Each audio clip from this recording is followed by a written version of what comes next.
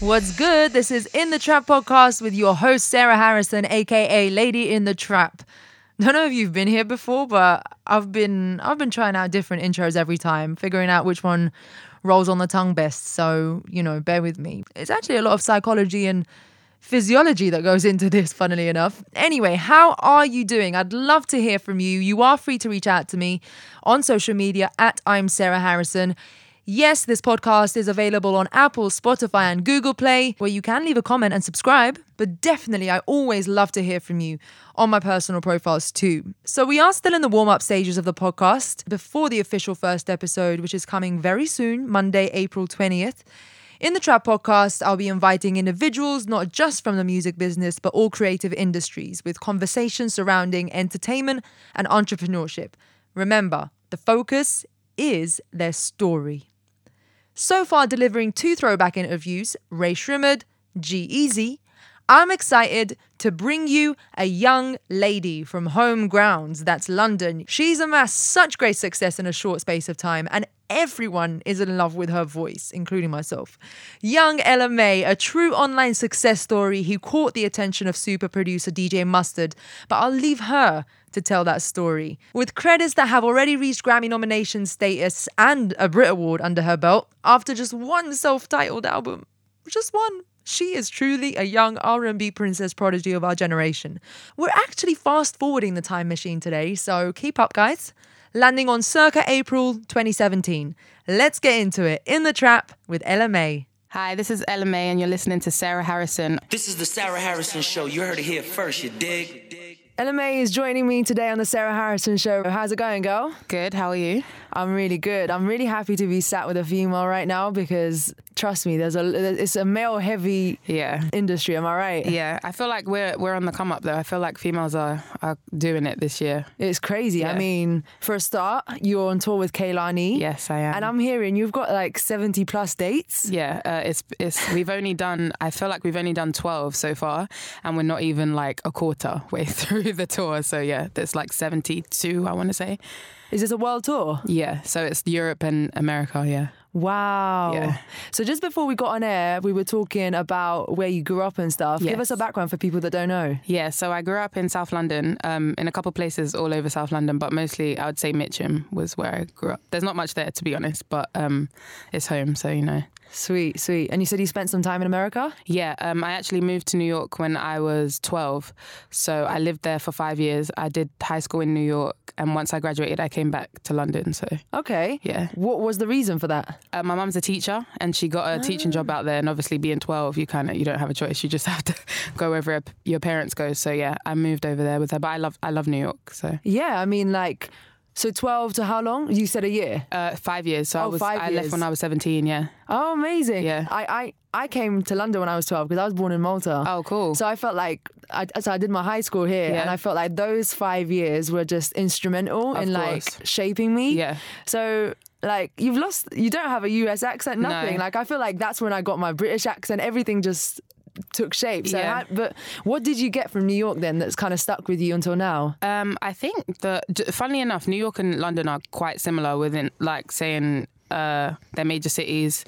There's like the subway is like so similar to the tube, and like you can walk places. So in that sense, it was like not hard to get used to. But the culture is like, I feel like the atmosphere in London you can't replace, and the atmosphere in New York you can't replace either. They're both so electric but so different at the same time, but yet so similar, if that even makes sense. Yeah. So I don't know, like you said, those 5 years are like crucial in shaping you who you are as an adult. Yeah. So I feel like if I didn't move to New York, I might be a different person. But I think moving at 12 and it opened my eyes a lot to I was so in London. Like I said, I grew up in South London, and it was like I went to school with the same people. Like my best friends I've known since I was 3, and we all went to the same school, and we all lived in the same area, and when we went to after primary school, we changed school in year 3, and we all went to the same school. So it was so familiar, being taken out of my comfort zone and being thrown in, especially when I moved to New York. I moved to Jamaica, Queens, which is like Wow. the hood, so The to speak. ends. Yeah. And I moved there late and school had already started, so I didn't have a choice of where I could go to school. I was just thrown in the school. Right. And it was like a predominantly black school. I mean, I'm half black, so that, but it was just so different because I was so used to, London is very diverse. Very diverse. So it was like so different for me. And then being 12 and I think I was just about to turn 13, and that's the age where you're like, you're finding yourself, and especially as a girl it's quite hard. Yeah. So there was just so much going on, and then as I went through the years and you travel around by yourself, and it kind of shapes you into who you are. So New York was very, very crucial in like shaping me who I am, and realizing that there's more to life than just what you're used to and what's in your little box. Most definitely. Yeah. Like, this all makes sense now, listening back to your music, because you could tell that you're like finding yourself within the music, but at the same time you're speaking from like an educated point of view. Yeah. So like, I could definitely tell there's a lot going on in your head, and there's a lot you want to put in your music. Yeah. So give us a timeline of your projects so far for people who haven't heard of you yet. Yeah. So I dropped Time, which was my first EP, February 15th last year. So just over a year ago. That was just on SoundCloud. And it was kind of a staple to introduce me as like signing to DJ Mustard. Mm-hmm. And then we kind of let that live for a bit. I put out my video for She Don't featuring Ty Dolla $ign. Love that track, by the way. Thank you. Play the heck out of it. Thank you. And then I was in the process of moving to LA, which was why there was quite a big gap between Time and Change, because there was just like so much to get together. But then I released Change, which was my second EP, last November. Again, executively produced, if that even is. That's you said by it right. Mustard. And then we let that live for a little bit. I think it's still living actually, because it's still quite new. And then I just dropped Ready, not last Friday, the Friday before. So it's been like basically a year. In the space of a year, I dropped 3 EPs. I'm glad you mentioned DJ Mustard, not me, because I bet the first question everyone's like, how did you sign to DJ Mustard? Yeah. That's the most common question. Yeah. But because, he is a super producer. He's got that status at the moment. And he's a kind of producer that has cultivated a sound that reigned for quite some time. We're talking like following the footsteps of Timbaland, who's discovered the likes of Aaliyah, Missy. So, you're kind of, you're in that format. Yeah. So how did the discovery happen for people that don't know the story? So on Instagram, which is so crazy, but I feel like in this generation of social media, it's so important to know that it can actually happen. I was doing 15-second covers on Instagram in my bedroom, just like didn't even really know what I was doing at the time, like where it could lead. But I was like, okay, well, if I don't put myself out there, I had like 500 followers at the time. Like it was all of my friends and people I knew. And then the Shade Room actually reposted one of my videos, which obviously they have like however many million followers, and that was bringing people to my page. So I knew I only had like I think one video at the time on my page. So I was like, okay, this could be like an opportunity. So I just kept making my videos, and it was only at the time it was only the 15 seconds that you could upload onto Instagram. Oh yeah, of course. So you kind of had to make those 15 seconds count. I actually remember that, because I do remember going to your page and I was like, she hasn't really got much. Yeah. Like, how did this just suddenly It was blow literally up? 500 followers to now, a year and a half later that I think I'm at like 300,000, which is crazy to me, just off of like even before I released any music, I had like the followers were just growing from the videos, and people were saying, oh, can you sing this? Can you sing that? So I was like, wow, people actually want to hear. So I had uploaded a 2-pack cover.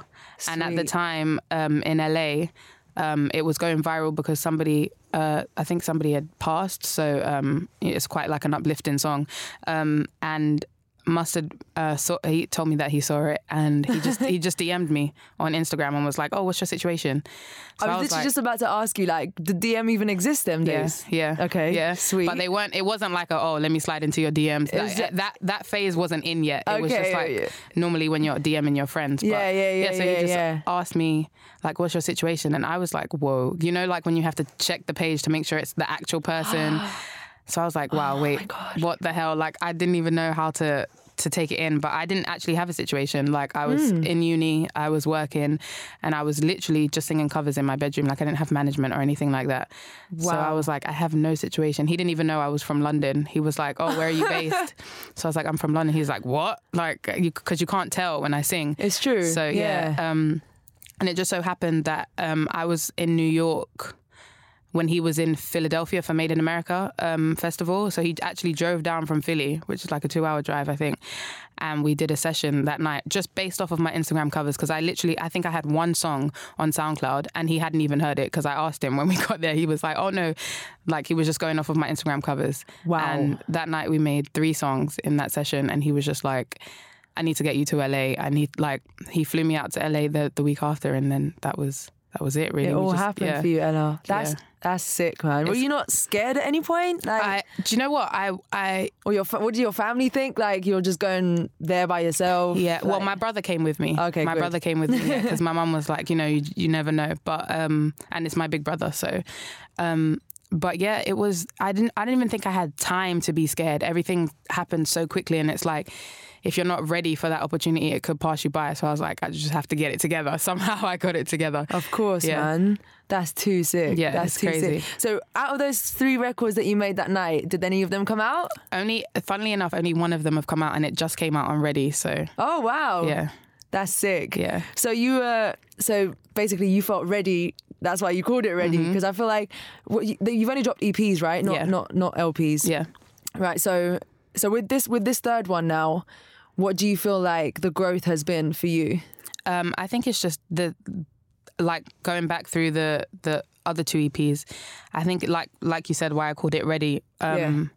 It's just like where I am right now from where I was like a year and a half ago or maybe 2 years ago is such a different place. Like I live in LA now. I'm not in London anymore, and this is my day-to-day full-time job, Exactly. so to speak, but it's what I love to do, so it doesn't feel like a job. Yeah, and it's second nature now. Yeah, it's just like, it's like normal, which is so weird, because ever since I was little, this is like what I wanted to do. But once you get there, you're like, wow, like because you have dreams, and sometimes you can be disheartened and be like, maybe I won't get there, but like this is like real life. So ready for me was just a body of work that was a bit more fun, I think, than Time and Change, like a bit bouncier, but just like knowing that I could have fun with an EP and just kind of put it out and like, let's go. I'm ready for 2017 and everything that it brings me. Yeah, and I think Ready makes sense as well, because R&B is really having a resurgence right now. Yeah, definitely. It's popular again. It's in the charts. Thankfully. And so, exactly, because it was missing for so long.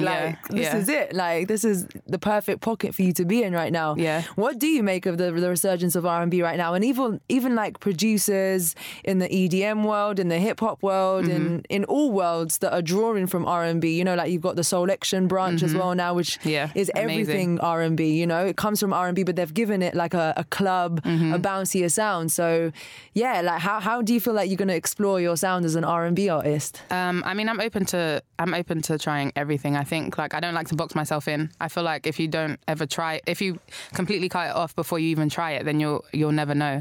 But I'm so happy that R&B is like on the comeback, and really, even if it's a different type of R&B, it's still, the influence is still there. And like, I'm a huge 90s R&B fan. Yeah, of course. So, you can hear it in your voice. It's so nostalgic. It's amazing. You. So I'm just excited to see where R&B can take me and take everyone actually that's doing it, because I think it was definitely needed for the industry. And I think DJ Mustard is excited because like he's been stamped as the the DJ Mustard tempo, even like Drake and stuff and Future mentioned it on Jumpman.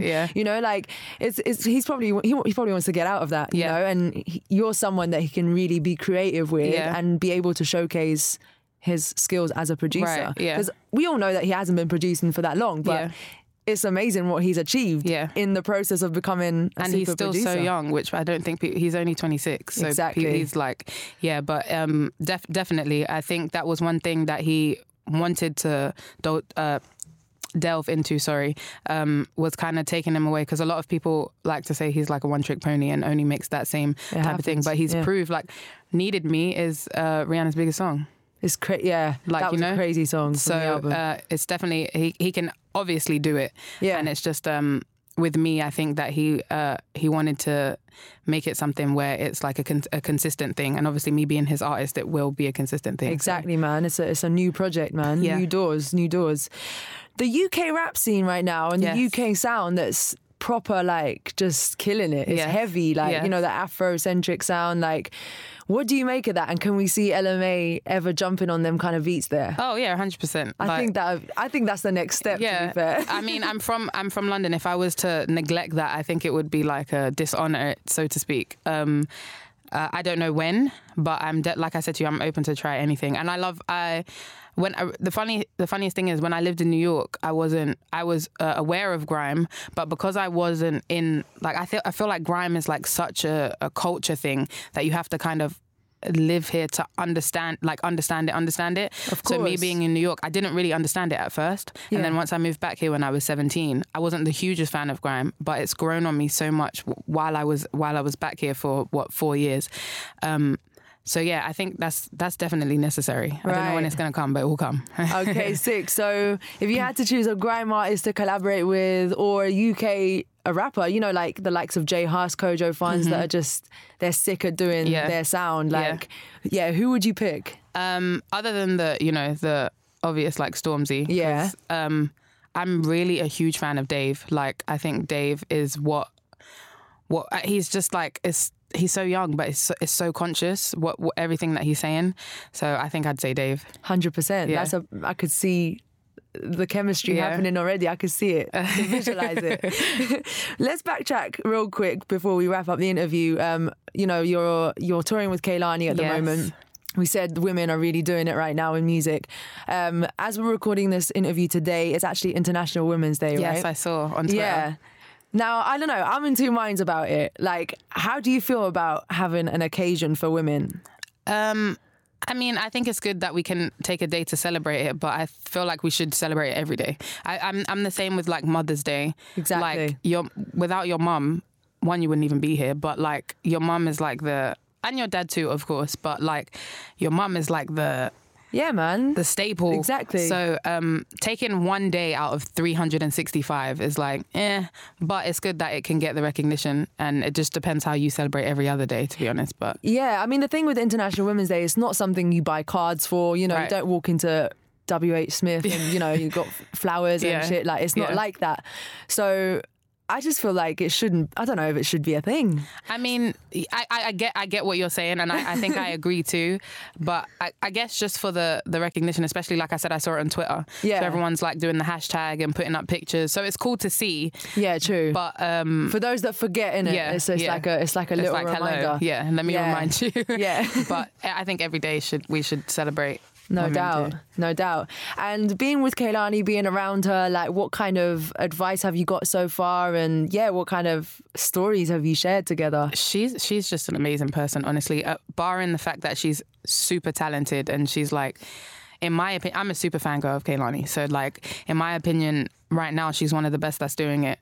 Like, from the way she's like, I don't know if you've seen her live, but she's phenomenal. Like, she does full-blown dance routines and doesn't sound out of breath at all. And I'm like, how the hell do you do that? But just being around her, she's such a genuine person, and she genuinely means everything she says. Like, on stage, she'll speak to the fans and say, like, make sure you're having a good day. And it's not something that is forced because she wants people to like her. She's genuinely that person. So just being around that energy, and all of her team as well. Her team are super, super caring.